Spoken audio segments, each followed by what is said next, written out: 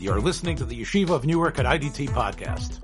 I'm your host and curator, Rabbi Abram Kibalevich, and I hope you enjoy this episode. Shalom, this is To Stir with Love, Tales from Prison with Rav Yitzchak Kolakowski. I'm Avram Kibalevich. Rav Yitzchak, the program that seemed like it couldn't survive.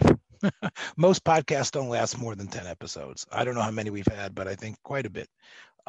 Incredibly, two people that never even knew each other from different parts of the world, strewn together. Amazingly, we have a cult following. I'm not sure if it's as big as the cult following for Plan 9 from outer space, but I would say To Stir with Love has people that are that Talmidei Chachamim and Choshev people, Askanim, are listening to us.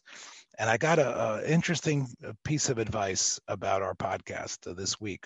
And I've already shared it with you, and I just want to make it official, that everything that we've done with Tayeles, the Jewish incarcerated and the prisoners, and being Magalit to the world, what it means to be in prison and the struggles to go, what it goes through to be a religious person, has been applauded, and they said it's great.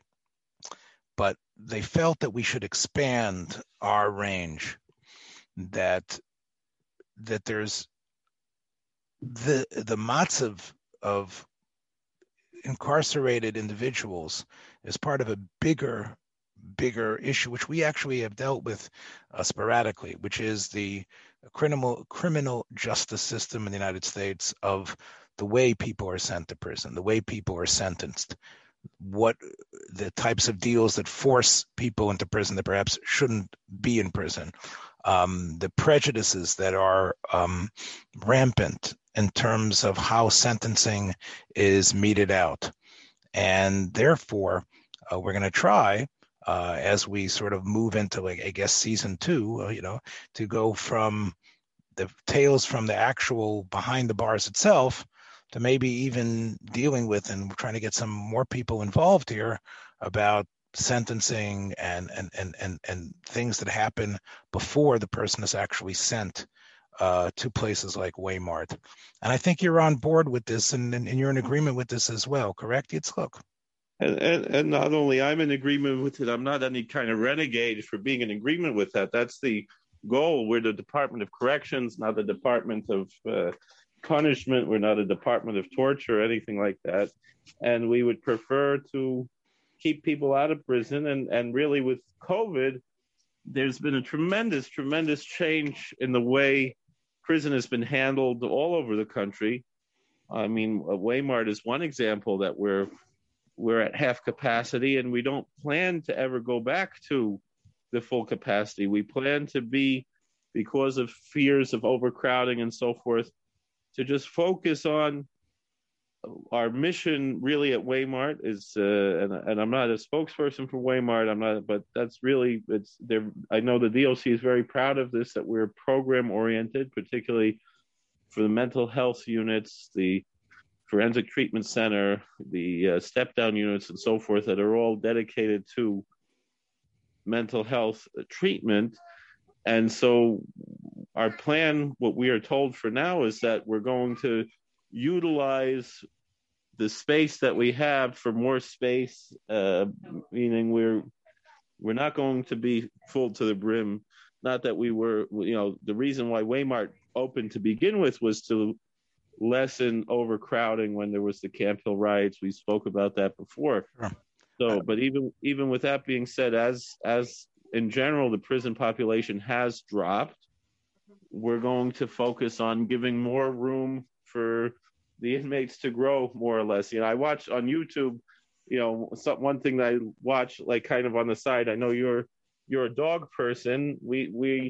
Our landlord told us we're not allowed to have dogs or cats in our home that we're renting here, that I really should buy already, but I'm having a hard time.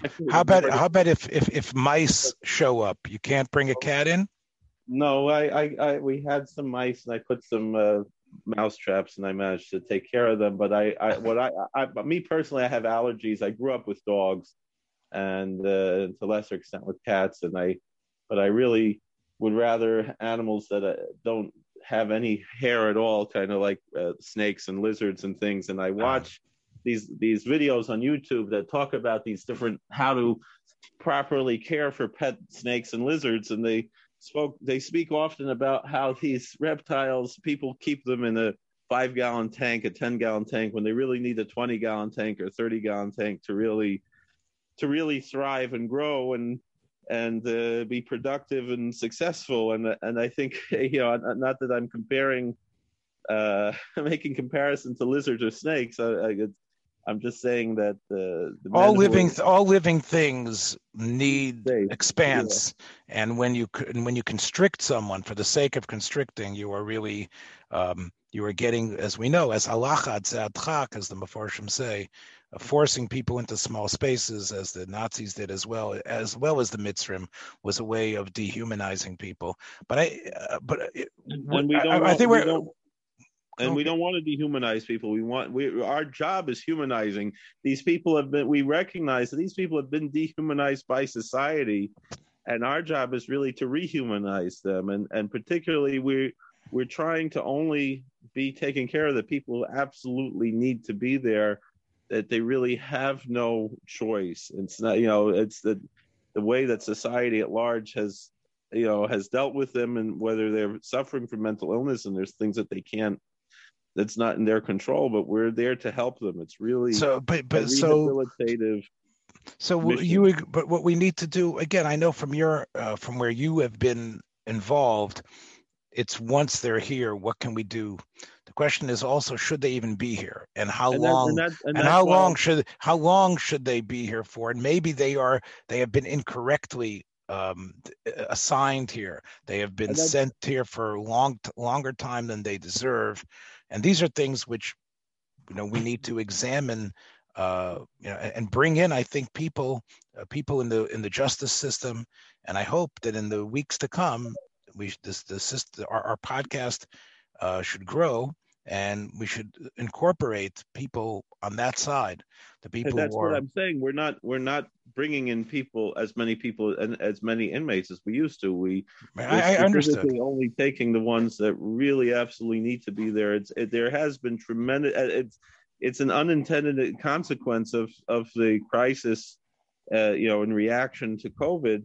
It has been criminal justice reform, which is something that was being worked on, leading up to that. But all the things that we wanted to do, essentially, that we didn't want to see ourselves at full capacity. We want to be able to pay more attention to the individual, to really help them rehabilitate themselves. We're doing that in an incredible way. And on the other hand, the guys who are getting out early, I was just I guess we could discuss. Yeah, so let's talk about this. I know what you're going to say, so let me just set the table for you. I know that you've spent 2 exciting and very important days with the Aleph Institute's Northeastern yearly conference, which just concluded and was held in Pittsburgh. And I know that you attended, and so give us we talked about the Aleph Institute here before, about what they do in terms of ministering and helping Jewish inmates. What were some of the things that you gained from that? Well, a lot of the discussion was the re-entry. They had representatives from the parole board and the Department of Corrections, and the new approach. My Zayd Alav Shalom was a Shomer Torah Mitzvahs, and he was a parole officer. And I told the 2 people from parole there, I said, "Oh, my grandfather was a parole officer." They were like, "Where?" I said, in New York City, in Queens." They're like, "Oh, that's a different world." And this we're talking about. He passed away in 1997, and he retired probably in the late 80s, early 90s. So it's he saw a different world than what we see today, as what they were assuming. And they're saying, they were describing the reentry, how as soon as an inmate, and I've seen this as well, as soon as an inmate comes to the prison and they have their orientation, one of the first things they're asked is, "What's your plan when you get out of here?" Meaning that right away there's that light at the end of the tunnel that's presented to them. How where are you going to go? Do you have a home plan? Do you have somewhere to go? Do you have a wife who will take you back after this? You have parents, you have children, you have brothers and sisters, do you have any means to support yourself, to keep a roof over your head? And one thing that they mentioned is, again, we know right now with all of the unemployment benefits that have been given, it seemed, again, I don't mean to get into politics here, whether it's an intended consequence or an unintended consequence, that a lot of people are not working, and a lot of employers are not only looking to hire, but they're willing to pay more and give all kinds of benefits and bonuses, sign-on bonuses, even just offering money just to come for an interview. I know some places are offering $50 to come for an interview, right? So I guess you're saying to get these are things that we need to stress to the people who are incarcerated, that they're going to be able to get jobs when they leave. Oh yeah, they're almost all of them, even people who you would think would have no chance of getting a job. They're getting jobs, and they're getting good jobs. That's one thing I hear from the inmates talking about, how they led a life of crime, that they were supporting themselves in illicit ways. And one inmate told me, he said, he's not, even though it was a criminal enterprise that he was in, it was something that they didn't really seem to care that much what he was involved in, particularly as much as if his reaction to that was violent, and he got involved in something violent, engaging in that business that he was in. And once that, and that's why he was in prison, because of the violence and not the general crime that he was doing. And he was talking about how he was thinking of doing something else when he gets out, but he said if he can't make as much money, he's going to go back to the criminal thing. But then when I mentioned that to the parole board, and the parole board, they said, we have to explain to these guys, all right, so let's say you made $50,000 a year for 3-4 years, but then you went to prison for 10 years. So that waters down, whatever you made during those years. Yeah, whatever it is. It's even if they're making way more, but it's coming down to much less on average, because they're going to get caught and go to prison, and therefore whatever big money they made in illegal activities, they're taking a risk of imprisonment. So you're telling me that part of what the Aleph Institute was stressing to people like yourself and chaplains and other people that are working in prisons is to right away to draw the picture of the light at the end of the tunnel, to be encouraging and to give people, even in the beginning of their time of incarceration, to give them a vision, an idea of what they're doing when they're leaving, as opposed to looking at them in this morose, maudlin way, but to actually be positive and proactive in terms of everyone who's here is a temp. And therefore, unless they're lifers for a long time, but they're basically temporary people.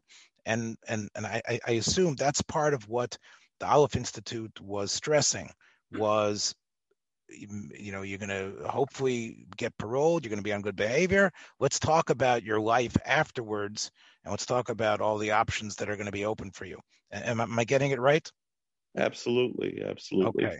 And I know, obviously, you've talked about the camaraderie that happens between you and all the other religious officials and people of various religions.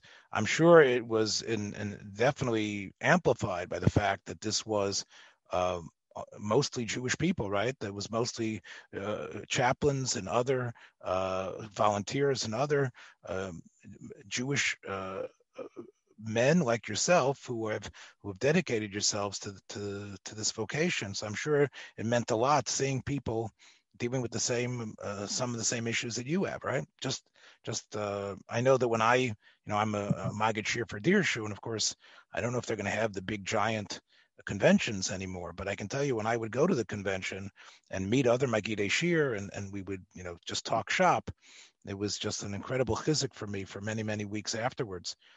Did you experience that as well, meeting other Jewish chaplains up in Pittsburgh? Yeah, I've known some of them from past years, and they're certainly colleagues that I'm happy to have a relationship with in general. And there was others that I had only emailed in the past but never met in person, so that was a pleasant thing to get to know some of these folks in person. But then additionally, we also had, the representatives from the state who, they're not Jewish, and, to express whatever concerns that we have on the state level. But me being, the lone full-time Jewish chaplain in the DOC, I kind of, have a status there that is a little different, meaning they're looking at me that, I'm a little bit in both worlds. I'm on one hand, I'm a fellow rabbi and a fellow chaplain, but I'm also an FCP or a CPD. Used to be FCPD. They changed the title, and that was something that really, and also that that most of them were Lubavitchers. One was a from person who has a conservative stellar. And it was also chaplain in one of the prisons, and then. So tell me the from what I gather, there was somebody from the state. There was a non-Jewish person from the state who was talking to you about someone not from the state. It was actually let me correct that. There was somebody who used to work in the federal system, right? That was one of the speakers there, right? There was not used to work in the federal system. There was a federal magistrate. Okay. And she had an interesting story how when she was being sworn in as a federal judge, after being a lawyer and a judge for a long time, and a very nice person, you think of these judges, you think of, Judge Judy or something, where they're, rough around the edges and things. And this was just such a nice person. And I think that's part of the being outside of the New York City area. It's a little different world, but she spoke about this reintegrating people into the prison system, but that she had a funny story that when she was being sworn in, they couldn't find a Bible to swear her in. So the rabbi from Chabad, who's the head of the Aleph Institute, and he's been serving in this capacity for well over 30 years, maybe longer. He was there at her swearing in ceremony, and he took his phone that had a chumash on it, and so she was sworn in on his cell phone. I see. I'm surprised he didn't have a chitas in his pocket. That's surprising. Yeah. I don't know. Maybe you can't swear in on a chitas. A chitas is too high. It's ratio de lo yoda. It's impossible. It's already even higher than a Sefer Torah, possibly. Who knows? But it's definitely so. It's nice, obviously, to have somebody who represents. It isn't just a gaggle of people who are from the Yiddish Welt. It's good to be able to be recognized and to hear, and to be able to speak the issues that need to be spoken, and to hear and to learn. And I'm sure that was something that was important. You mentioned conservative and reform rabbis were there too as well. I'm going to take a guess that there was also talk of equality and speaking about racial justice. I'm sure that probably was something that was stressed as well at this convention, right? Yeah, it came up several times. And was it just what was considered the mandate? There was, because there was a lot of discussion about people who are incarcerated for nonviolent drug offenses, but then they said, well, they're seeing a lot less of that than they used to.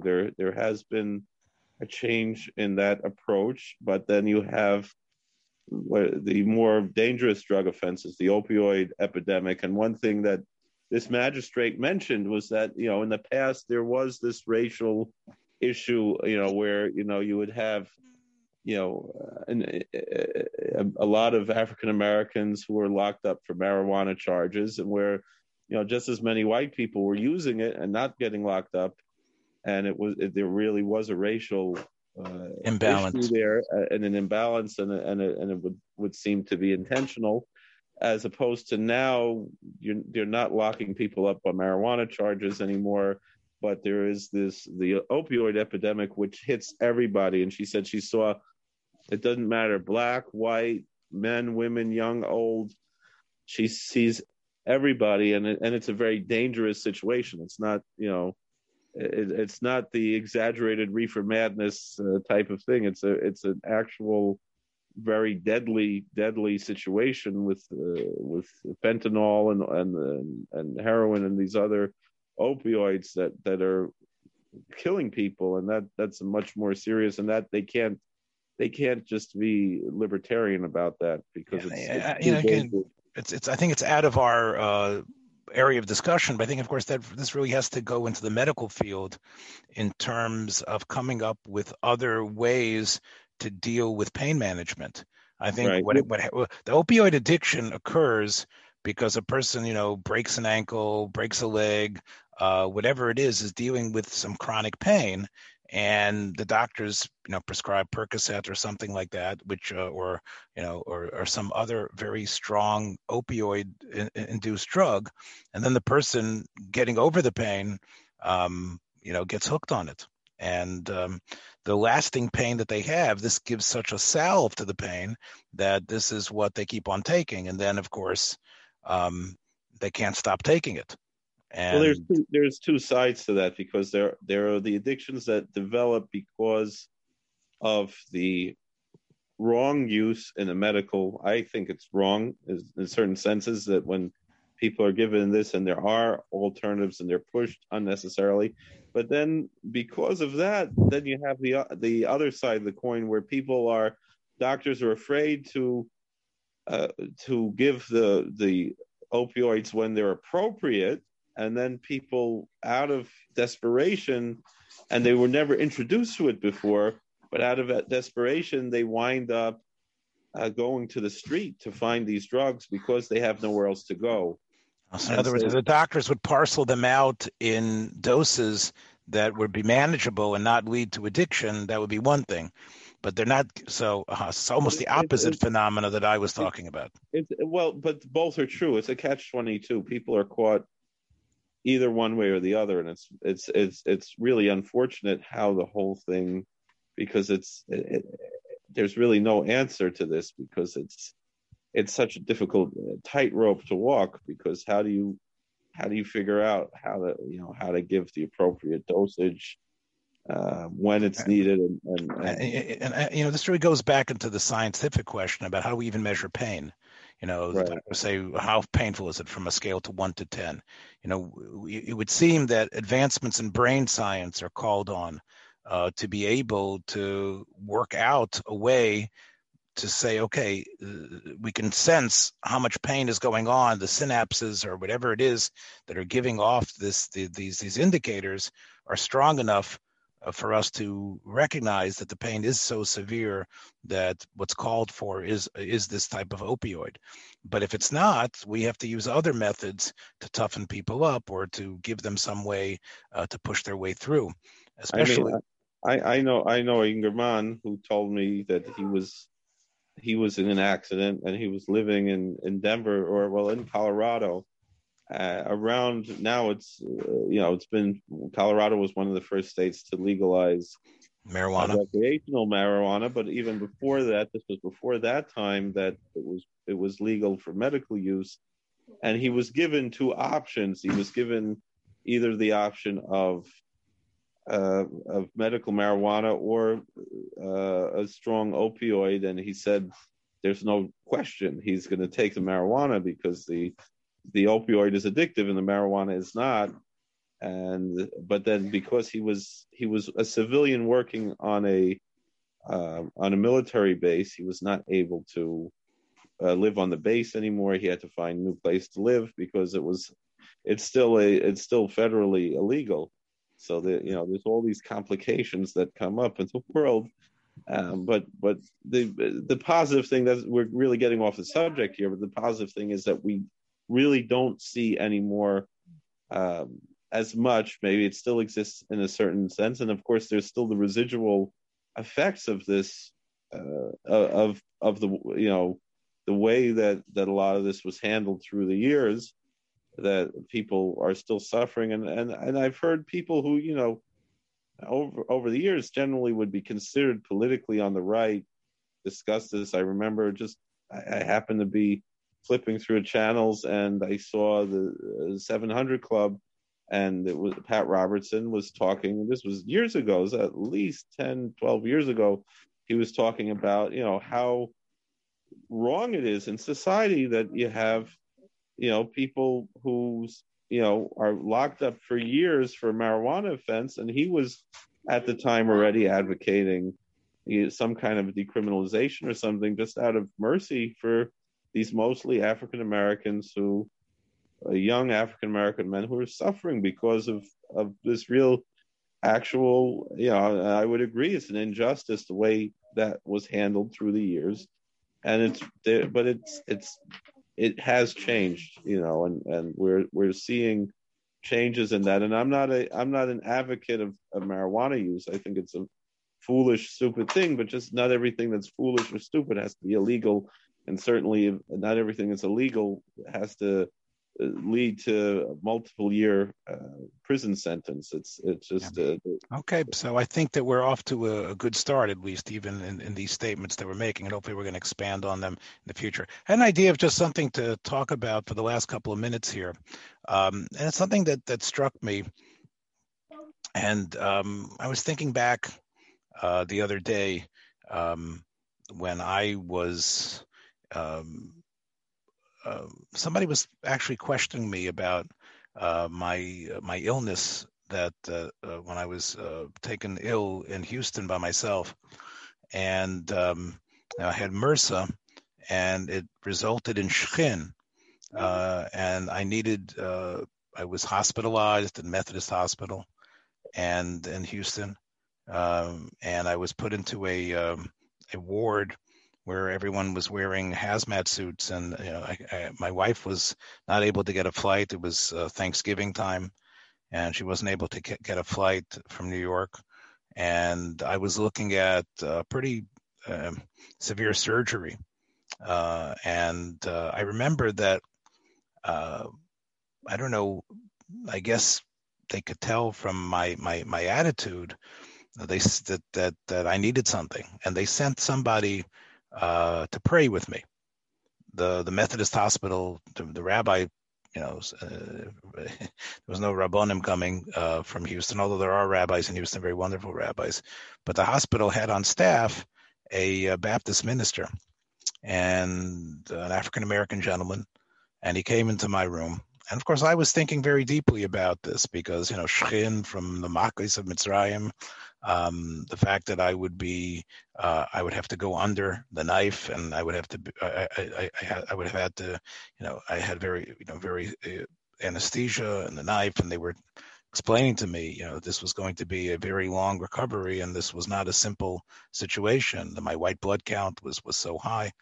So I was the situation there, the closest I guess I've been to death, really, at that time. And because they said we have to operate soon, otherwise, the poisons will kill you. And this was something that I was facing as a rabbi and as a mashgiach at the yeshiva. And they sent in a person to talk with me. And I remember that it was this idea of us praying together. And even though there was obviously a big chasm between us in terms of religion, about who our God was in some ways, but it meant something that this person wanted to pray with me. He wanted to come to me and offer his prayers, and he asked me. And I was thinking about that moment, and I was thinking about you, Yitzchak, afterwards, because I was thinking this must happen to you often, that you are sent to someone who is in a shas tzar, a shas tzora, to pray. And you've talked eloquently and, sometimes erratically, but interestingly, about all the situations of prayer in Yonim and Minyanim and things that you've tried to get set up masses and minyanim and whether it's from Wiccans or whatever's going on, and how you or Lenapes, Indians, and how all the different services. But I'm talking really much more intimately here, where someone is in the, he's in the foxhole, and he needs someone to pray with. He needs someone to help him pray or to pray with him. So maybe, and I thought, I'm sure Yitzchak has been in that situation before. So don't disappoint me on this. Well, the other day we set up that you asked me to make a role play as if I'm hiring you as a CO or a chaplain or something. Why don't we have a role play? You're approaching me, asking me to. Okay, all right. So I'll do it. Okay, good. I throw me a curve. Okay, but I'm not going to be a Jewish fellow, right? No. Okay. So I'm gonna I am I'm a Baptist Southern boy, and I've been because I am from Memphis. I know all that. So I'll do that. I'll say, okay, y'all, I want to speak to the chaplain. Yes, I need to speak to the chaplain because I have a bad chaplain. I really need it. I need to pray to God, and I want to pray because things have been bad for me, and things have been really bad. Bad in my head, bad in my heart. I'm not just thinking about what I did wrong before. I'm thinking about the way things are here. It really is very, very bad for me. And I didn't always go to church, but my mom and daddy, they did take me. I didn't always listen, but I was there. And I heard about it. And I know that Jesus does love me. I know Jesus does care for me, but I know in my heart I've been a sinner, and I've been a sinner in my heart and my actions, and even here.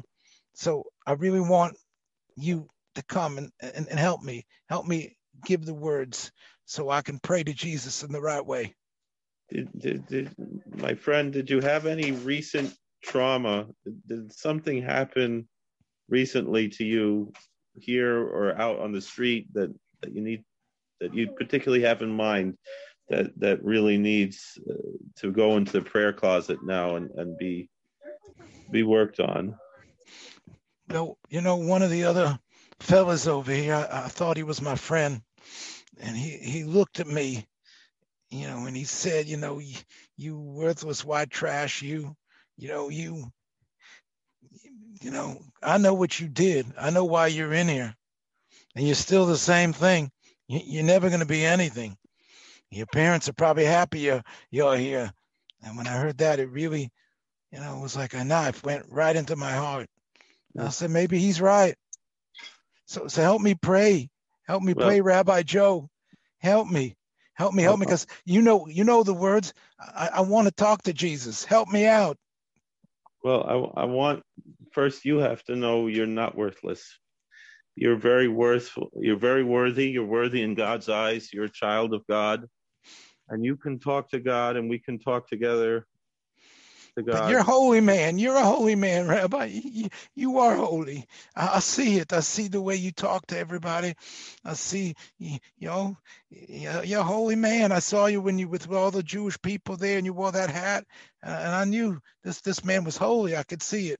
So you can maybe help me. Give me those words. You're holy too, but we can work together. So let's bow our heads in prayer right now. So what can I say? Can you give me the words? What can I say? Just listen to me, and I'm going to pray over you.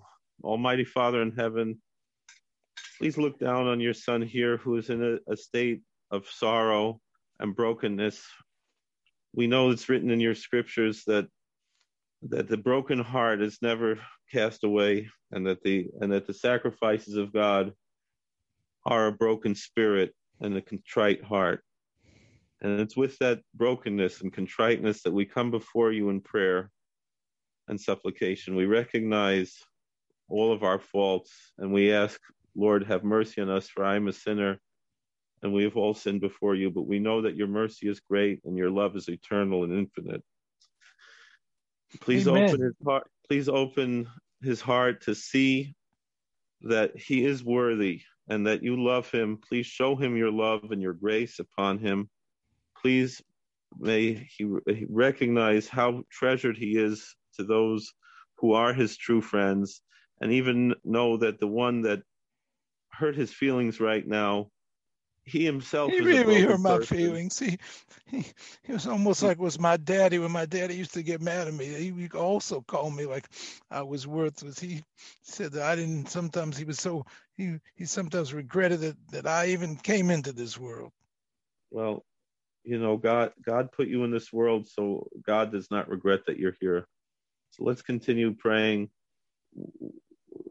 Please open our hearts and eyes to see that this other person is also broken, and to be able to have grace upon him as well, and extend forgiveness, be able to move on and not allow that pain and that trauma to prevent us from growth, but rather be an impetus to growth. Please open our hearts and our minds to recognize your love for all of us and each and every one of us, and recognize the value that we all have. Please heal our broken hearts, and let us be light in the place of darkness, and let us see healing, happiness, growth, and true joy that comes after such a darkness. Almighty Father in heaven, answer us as we call upon you. May the words of my mouth and the meditation of my heart find favor before you, O Lord, my rock and my redeemer. Let us say amen. Amen. Amen, Rabbi. Amen. Amen, Jesus. Amen, Jesus. Well, that was quite moving there. I was I think anybody was listening to this. I don't know if we're going to win any awards for this. No, but it has to be real. It's not, Yes. I'm not putting on a show, and there's siyata d'shmaya that happens at these times. It happens a lot. So basically, even though you're talking about someone who was raised as a Christian and wants you to pray to Jesus, you're able, like in this situation, which I'm sure has happened to you before. I don't know if it was a Southern Baptist boy, but it was definitely somebody who wanted to call out to Jesus, and you didn't say to him like, "I don't believe in Jesus, but you could pray to my God." What you did was you basically deflated the issue by telling us that there is one big loving God, whether you call him Jesus or the Ribono Shel Olam, right? I mean, that's basically without getting into the theological aspect of it. I'm not there to teach theology at that time. There are other times when that is the time and the place, and you have to know, that's a problem. I think a lot of people have. They're not able to compartmentalize and look beyond, look what's really necessary. And another part that I brought up was one thing, because this is not only a prayer, but it's also a type of a counseling session in the realm of prayer. And one thing about counseling and ministering in general is to be trauma informed is very important, to know where are they coming from, why are they in this place, and so to get that information of that, of what traumatic experiences, whether recently or in the past, are affecting this person is incredibly central to any type of effective ministry. Yeah, I think you did a great job. In other words, and you did it in a way where you weren't cold like the psychologist who says, "Well, let me hear, why is it that you are having this feeling?" Right? You did it in a compassionate way. You were able to extract information from him as to why, what was the trauma that caused his pain. At the same time, urging him on to join you in that ideal. So I think that was well done, my friend. Yeah, and it's a type of thing that we deal with, and we minister not just only to the inmates, but to the staff. I remember going to there is a difficulty being from a different religious background. It does sometimes have a certain type of discomfort of how do you address these issues, because I remember being at an audit of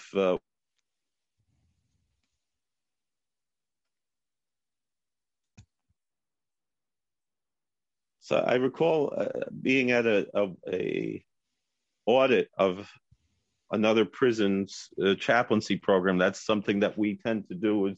Although with COVID, we didn't do that this year or last year, but in general, once a year, I'll go to another prison just to see how they, to audit them, to make sure that they're doing what they're supposed to be doing, and to get, and then, at the end of that, there's a little meeting with the warden there that we call the superintendent and some of the other executive staff and people from the central office, and they're always, just talking about how great everybody did on the audit, even when sometimes it's not that great, but we tend to be giving praise regardless.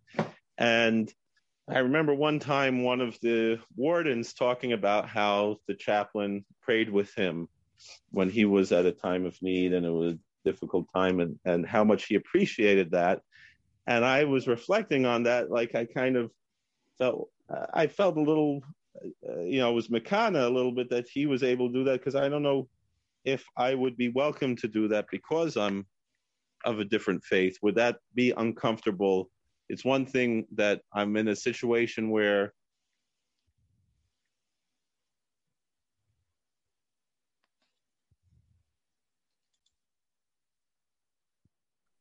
I'm dealing with someone who I have some authority over, whether it's an inmate. Obviously, I have authority over the inmates, or even a correctional officer or another member of the staff that is in lower seniority than me. But when if it's a supervisor and it's a person of another faith, I don't know if I could get away with praying with him, or even in a public setting, like, if we have some kind of a program we did for Memorial Day the other day, and they asked me to say a few words of encouragement. It was very general, but it was spiritual. Yes, available on YouTube. Check out Rabbi Kolakowski's YouTube page. You will find this very, very strongly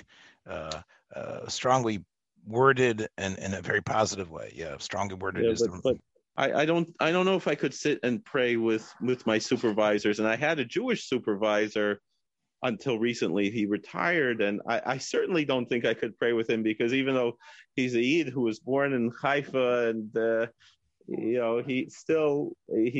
identified, I think, more with Buddhism or Hinduism than with Yiddishkeit. He had some nominal affiliation with the Reformed Temple, but I think it would probably maybe even offend him if I tried to pray with him, or I didn't want him to feel like I'm trying to encourage him, try to put filling on him or something. It's not like, but even to pray in that way that I would pray with a non-Jew, I don't think I could pray with him in the same way as I could pray with. We do have a few COs who are Jewish, and with them I feel there's actually one who puts on tefillin every day and he learns Gemara a little bit.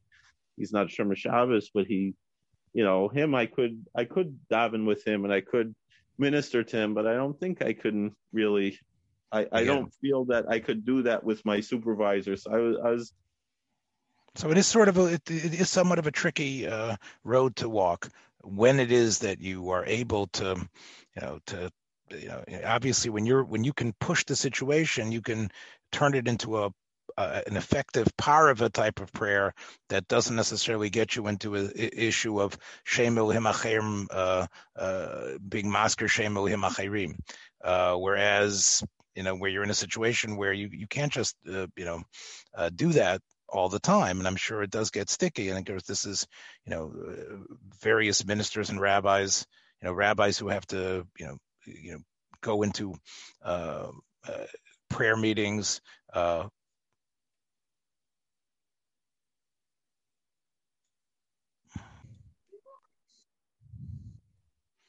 So we had a little interruption there for a minute. So what were you saying? Yeah, I was saying I had a little bit of like in a from that this other chaplain was able to pray with his supervisors. Meaning, I often prayed both with the inmates and with the staff who are of right. You mentioned even if they're older people than me, even the maybe not praying as much, but I know the priests who are my parents' age ask me for advice and for my opinions on different things. How to operate, but as far as I'm Makana that he's able to pray with the supervisors. I don't think I don't think I could do that in that fashion. And but it's What I would say, Yitzchak, honestly, is that there probably is. You could probably get a hayra'ah about a nusach that could work. We know even in the time of the Achrayim, the Noda B'Yehuda, and others, that they came up with nuschoyos of tefillas. I know the Tsarina or whatever it was, one of the Grand Duchess wanted, he composed a prayer for them. I think there's got to be a way to do it. And even if you have the person, begging for Jesus, there's got to be a way that you're going to be able to do this. And I think there's probably a halachic way to manage it, especially, again, it's not just a question of you losing your job. It's also probably an Indian of Kiddush Hashem as well. I know that you, and I think that's. I don't think they're looking for nusach though. I think especially when you're dealing with a Baptist or born again Protestant, right, something. Right. There are extemporaneous speakers and extemporaneous prayers. They're not. No, granted, but again, at least you could get hadracha, and you could probably discover in these articles, in these documents, a method for your extemporaneous prayers in a way that you can be yotze, both. You don't want to be over, isurim of being more haskaras of Yeshua Noitzri, more than needs to be. Of course, I of course must have done it about 25 times today. I was a little shocked by that, but I was acting, as John Lovitz would say, acting. That's right. I think John Lovitz would have been proud of my little shticker. Speaking about acting and speaking about things, it strikes me when we talk about, getting together to pray. Normally, when you think about it in a cinematic context, it in many ways is portrayed negatively. And I think, this has to do a little bit with Hollywood's discomfort with the whole idea of actually religious prayer and in God being in any film in any real way. Now we know that there is Bruce Almighty and Oh God, where they actually pushed sort of an idea of God that I guess was palatable. And you had Morgan Freeman, of course, and George Burns, being God, as it were. And I think most people were okay with it. But I think normally, that's, I think, the exception that proves the rule. Mostly, I think in films that both you and I are familiar with, it's almost like wishing is standard. You have, I'll take one that many people love. Tom Hanks's breakout film in many ways, Big. I don't know if you've ever seen it. I'm sure your wife has. Directed by Penny Marshall. And she's not Jewish, but she could be. Laverne, I think, right? I don't know if she's Laverne or Shirley. She's one of the two. But anyway. I always thought she was Jewish. She seems so Jewish. Yeah, I told you she could be Jewish. She's not. Her and her brother, Gary. Gary, of course, is a director of Runaway Bride and many other, So Gary Marshall, his name was Marshak. I think they were Polish or something, Armenian. They're very close to being Jewish, both of them. They could both get away with playing Jews, I think. But Penny Marshall was the director of Big. And as you know, in the film, Tom Hanks, when he realizes that, the girl at school considers him, too young and too immature and too short. And as much as he has his friends, he wants to be older. And he wishes he was big. Of course, where he does this is not just, wishing in some, some alcove. He wishes to be big. And when he goes to an amusement park and there's some sort of, creepy type of, one of these creepy type of, I'm not sure what you would call it. You get a ticket, and it gives you your fortune, and it's some sort of demonic type wizard that somehow grants his wish. And of course, he realizes what it's like to be big, and he becomes an adult overnight. It does a great job, Tom Hanks, really being an adult, being a child in an adult's body, and everybody praised his acting ability, his comedic chops, and etc. However, it's not a prayer. Even, let's talk about the one of the most famous wishes in cinematic history, Pinocchio, right, from Walt Disney. I'm not sure exactly how Pinocchio has enough life to be able to wish, but somehow he does wish, right? And as Jiminy Cricket tells him, he can wish upon a star, right? And he wishes upon a star. He basically, wishes to some avodah zarah, and he, and he sort of becomes almost a real boy, right?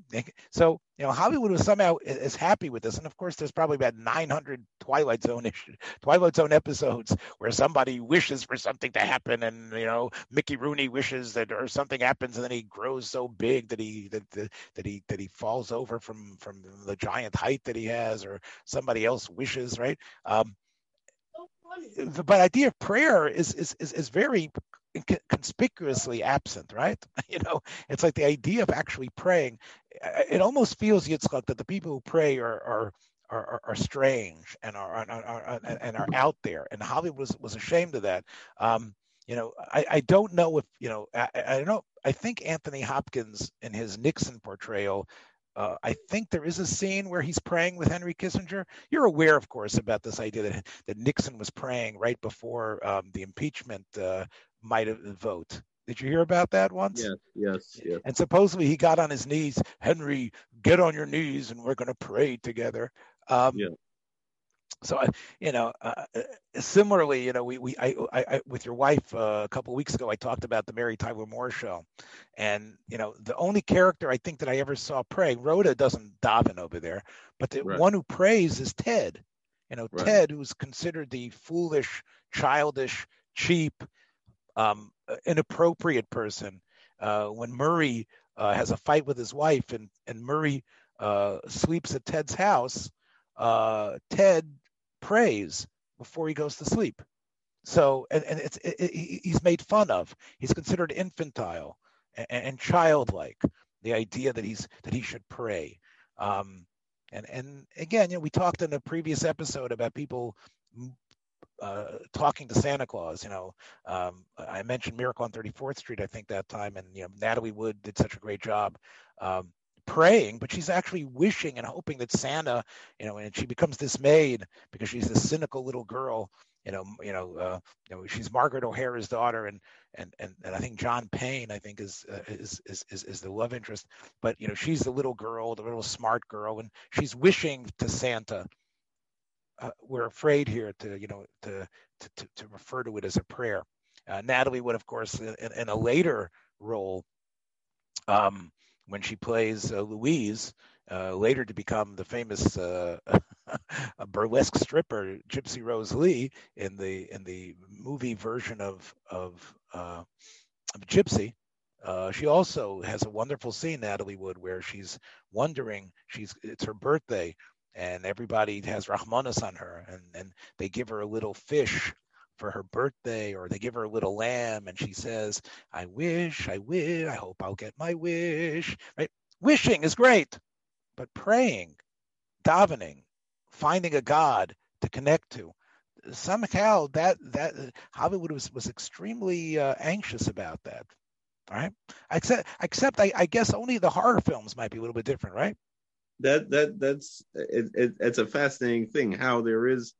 It's not always prayer in the way that we would think of it. Sometimes there is that element, but there is certainly a much more of a comfort with religious elements in the horror films, although there was backlash on those as well, always. But I think that goes back, maybe might disagree, but I think part of this really goes back to even the Renaissance or medieval times.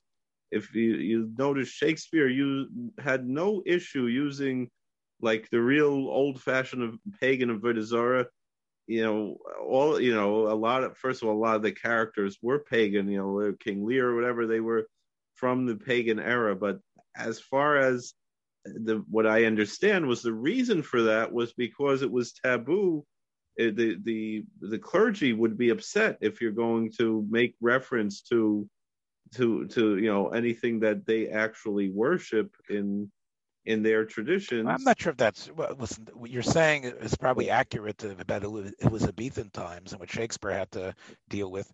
It didn't seem to me that the 20th century Jewish moguls that were producing the Well, films in Hollywood. I think they were afraid that they're going to be accused of blasphemy because it's not just their own cynicism about religion and prayer, as much as that they're, because they were not Christians, they were mostly Jews. They might be accused of, when however they're approaching it, of something that is offensive in some form because of that. And so it winds up, you didn't have the cynicism as much though earlier on as you did later. There was this wholesome church going idea. When you're talking about 1970s already, and Ted Baxter on the Mary Tyler Moore Show, that was already an era when people were not as, it was in the 60s and 70s. People, you're right. I lived that era, and you're right. Being religious then was considered somewhat odd. But I think even in the 20s and 30s, we talk about horror films. The 30s also was a time. There was a rise of spiritualism, but actually a decline in organized religion. Yeah, and there was everybody. People wanted to connect to the dead. Arthur Conan Doyle was very into seances and things like that. And Houdini, who grew up, with a father was a rabbi of some sort. So these were like, again, like I think Houdini even put on tefillin every day, but he was very involved with seances. So this spiritualism was taking the place, before the world wars or in between the world wars, of organized religion, and somehow that, I think, is what Hollywood was more comfortable with. I saw a film, one of the films I've tried to get you to watch is Elmer Gantry. I've mentioned it before, and of course there you have a faith healer, played incredibly by Gene Simmons, who starts believing in her own powers of prayer. Burt Lancaster plays, obviously, he plays Elmer Gantry, who's quite cynical, but is basically going along for the ride. He himself has an inner connection to prayer because it's got an energy and excitement that he likes, the church and the singing, but there's a hollowness on his inside.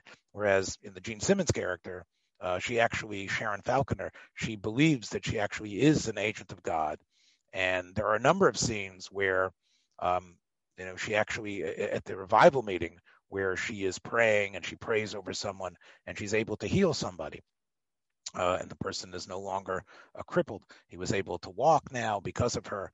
And however, you deal with these phenomena, again, the film, Richard Brooks, who directed the film, it really is it really is something to think about, because in Hollywood, that was 1960, but it was sort of like, we're not sure exactly what we're going to present here.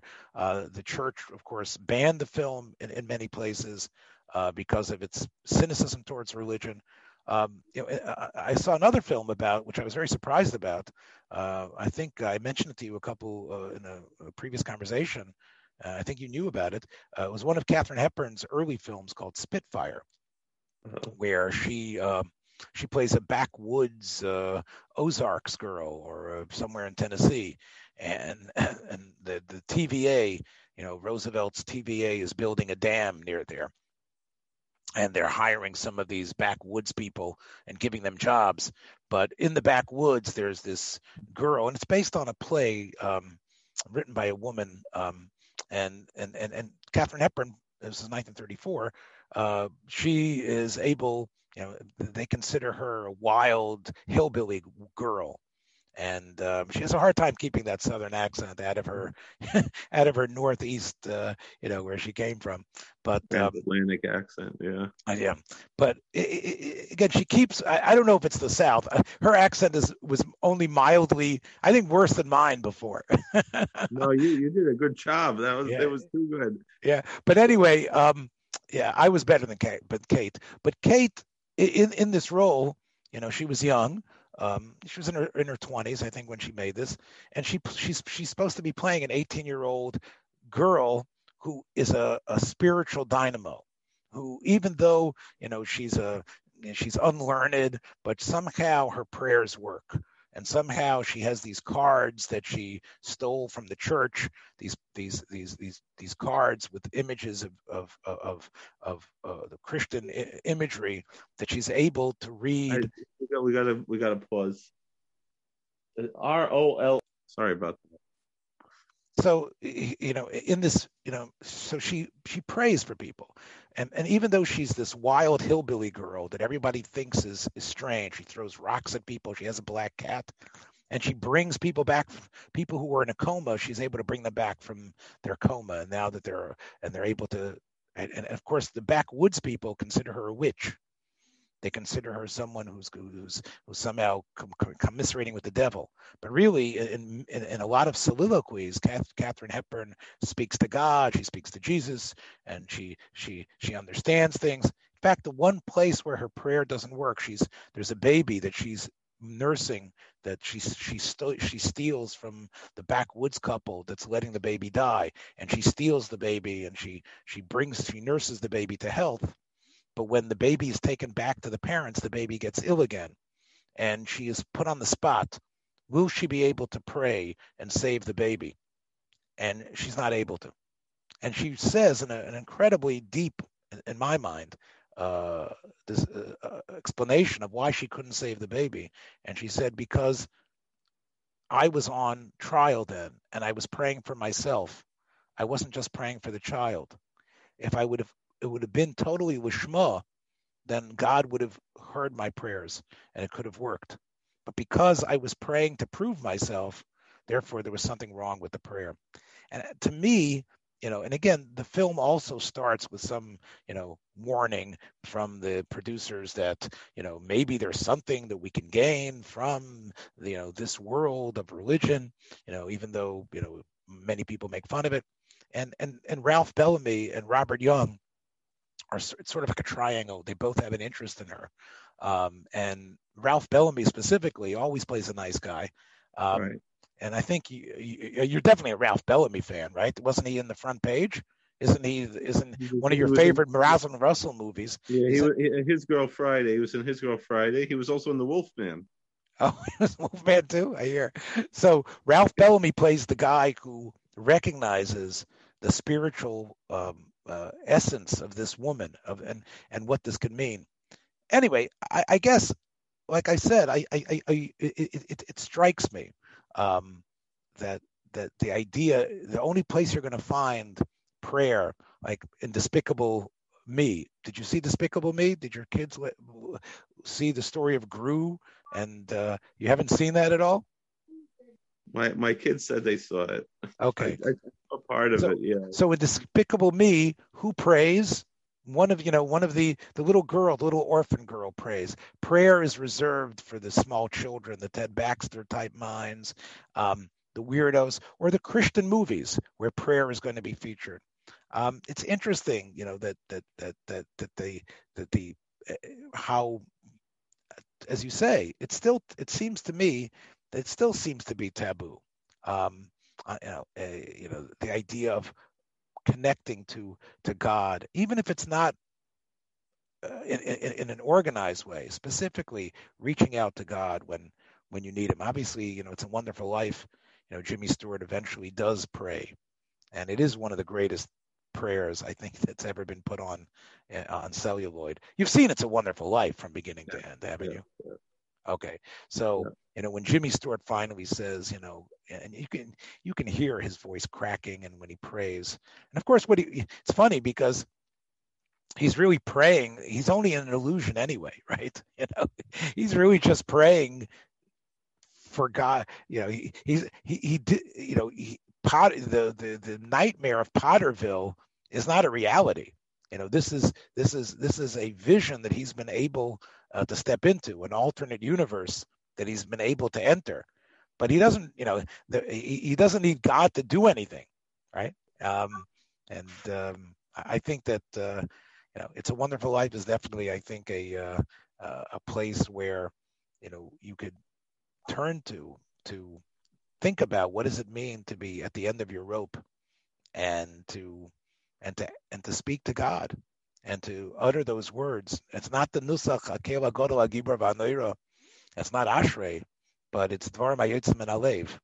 And I think I remember we with Rabbi Weinberger we watched The Sixth Sense in Ezra Academy, and how at the beginning of the movie, even though it's not set in a mode of prayer, just the pasuk is there. Mamakim Krasich Hashem, from out of the depths I call unto you, O Lord.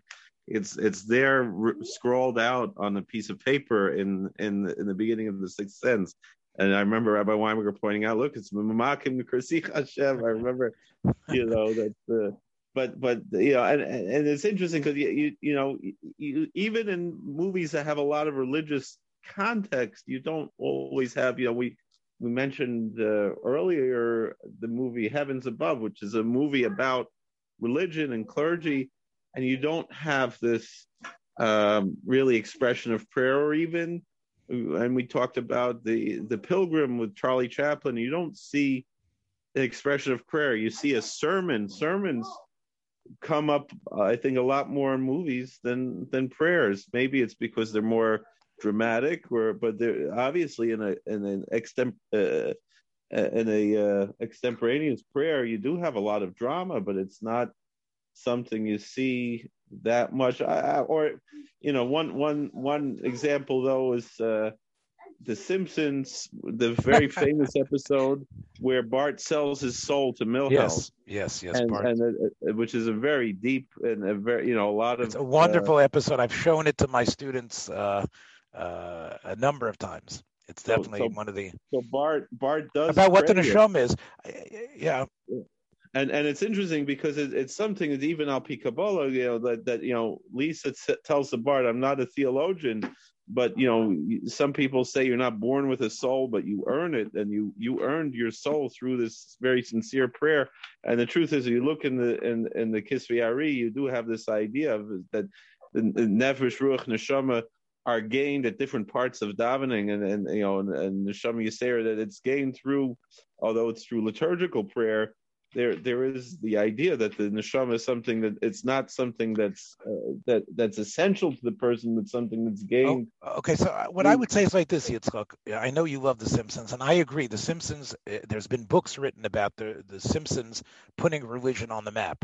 I think there's been a number of ministers who have talked about God in The Simpsons. God is definitely a character in The Simpsons quite often. Homer, of course, has a deal with God. And prayer does happen, and The Simpsons, I think it's an anomaly. And I remember that being pointed out. There was a TV show, it was a local TV show, but I think it had some national acclaim. It was called The God Squad, and it was a Reform rabbi and a Catholic priest. I think he became a Monsignor. The priest passed away from cancer.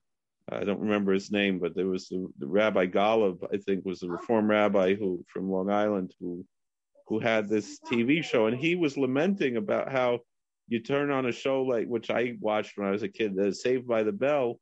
You don't see them going to church. You don't see them, they hang out whereas on The Simpsons, they're at church a lot, and a regular TV show.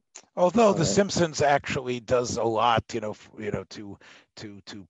burst the bubble of Reverend Lovejoy, right? It talks about, showing how, empty many people are at church, and of course, we could do a whole program about the religiosity in The Simpsons. I just want to say one thing, that programs like, the Wishing and Souls are standard Hollywood and television staple. Your soul, right? Your soul, I can take your soul. You sell your soul to the devil, or we switch souls, right? Your soul goes here, right? But the idea that the soul is a creation of God who breathed that soul into you, and the fact that your soul is your method of connecting to God, that is something where, that's where it's hands off. They like, the idea of a otherworldly power that animates you, all for that. So give me your astral self, Dr. Strange, that they're happy about. But the idea that the neshama is really what allows us to connect to God, and it's something that, gives us, again, zombies are great. People who come back from the dead, that's tremendous.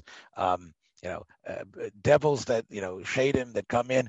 I think you mentioned to me a while ago, even genies are basically, as you are basically shade him, that we love them, but again, there's a discomfort with the idea of praying, and I think that and even like we said, even such in this private way. Well, Yitzchak, look, I think we've thrown out enough over here I think the one point that we did mention is that when it comes to the horror movies, there is that spiritual element that comes out. There's no issue with scaring away Dracula with the cross, and even in a science fiction movie like it's considered, even though it's not really one of my favorites, but it's considered to be one of the greatest of the science fiction genre of the 50s, was War of the Worlds, and it ends off with they're going through, he's going from one church to another looking for this woman, and they recognize that it was pretty much the power of their prayer that saved the world from the Martians at the end. So it comes up every now and then in places where you don't expect it, and it's that's part of the. Well, again, we talk about, probably at its time, it was such a it was probably one of the most famous films. I mean, it was so incredible. Everybody was watching it. Of course, was The Exorcist, which there you have a demon that possesses someone, and of course he's not the hero, but in a way he is, right? Father Carrot. Right? There's a number of fathers there, right? He's the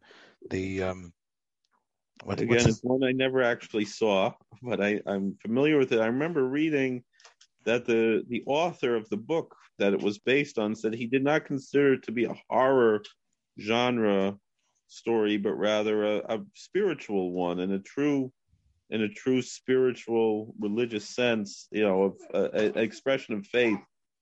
And so and sometimes when people are in trauma, I guess, to go back to how we started, I often think about, there was a scene on the episode of Seinfeld where George is sitting with his therapist, and he tells the therapist, "God will not let me succeed."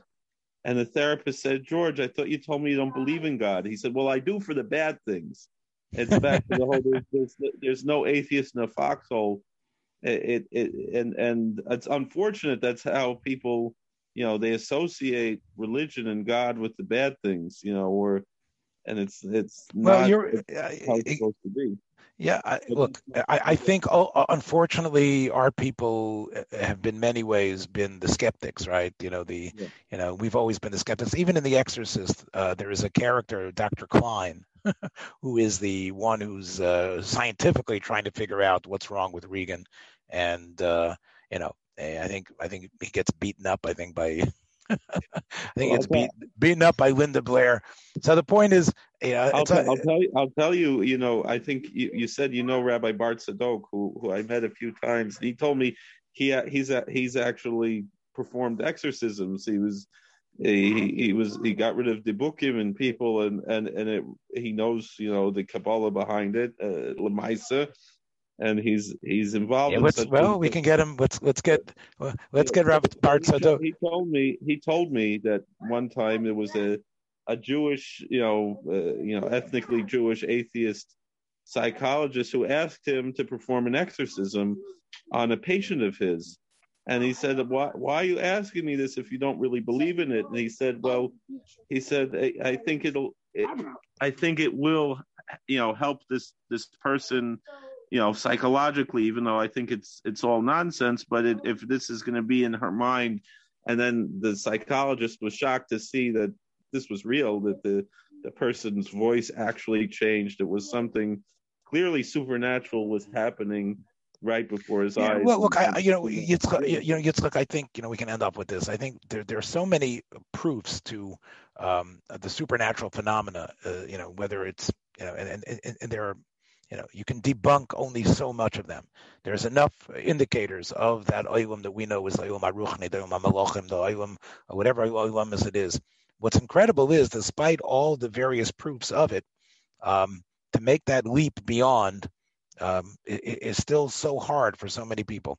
And the fear of actually being makabel, that there's not only just that world, but a world that is run by a boirei, by a creator who is there. And as we said before, as you said so greatly to that Baptist fellow, is there to accept you and to accept you lovingly and can help you out of any tsar as a rock and a redeemer.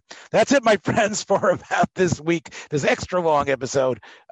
Keep daven, of course, all the time, not only the Shemona Esrei 3 times a day, but also don't be afraid to have your own nischayos, your own tefillas and bakoshas, ala Rav Nachman, and be inspired. Be inspired.